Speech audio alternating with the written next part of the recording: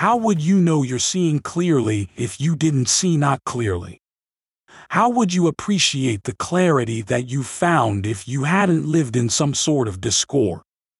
How could you live other than living in alignment with Source? Fear is the opposite of the way Source feels about you.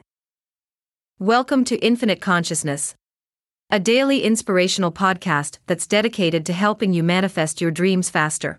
Through law of attraction tips, tidbits, and techniques to people who want to improve their lives, become leading-edge creators, and gain a deeper understanding of law of attraction.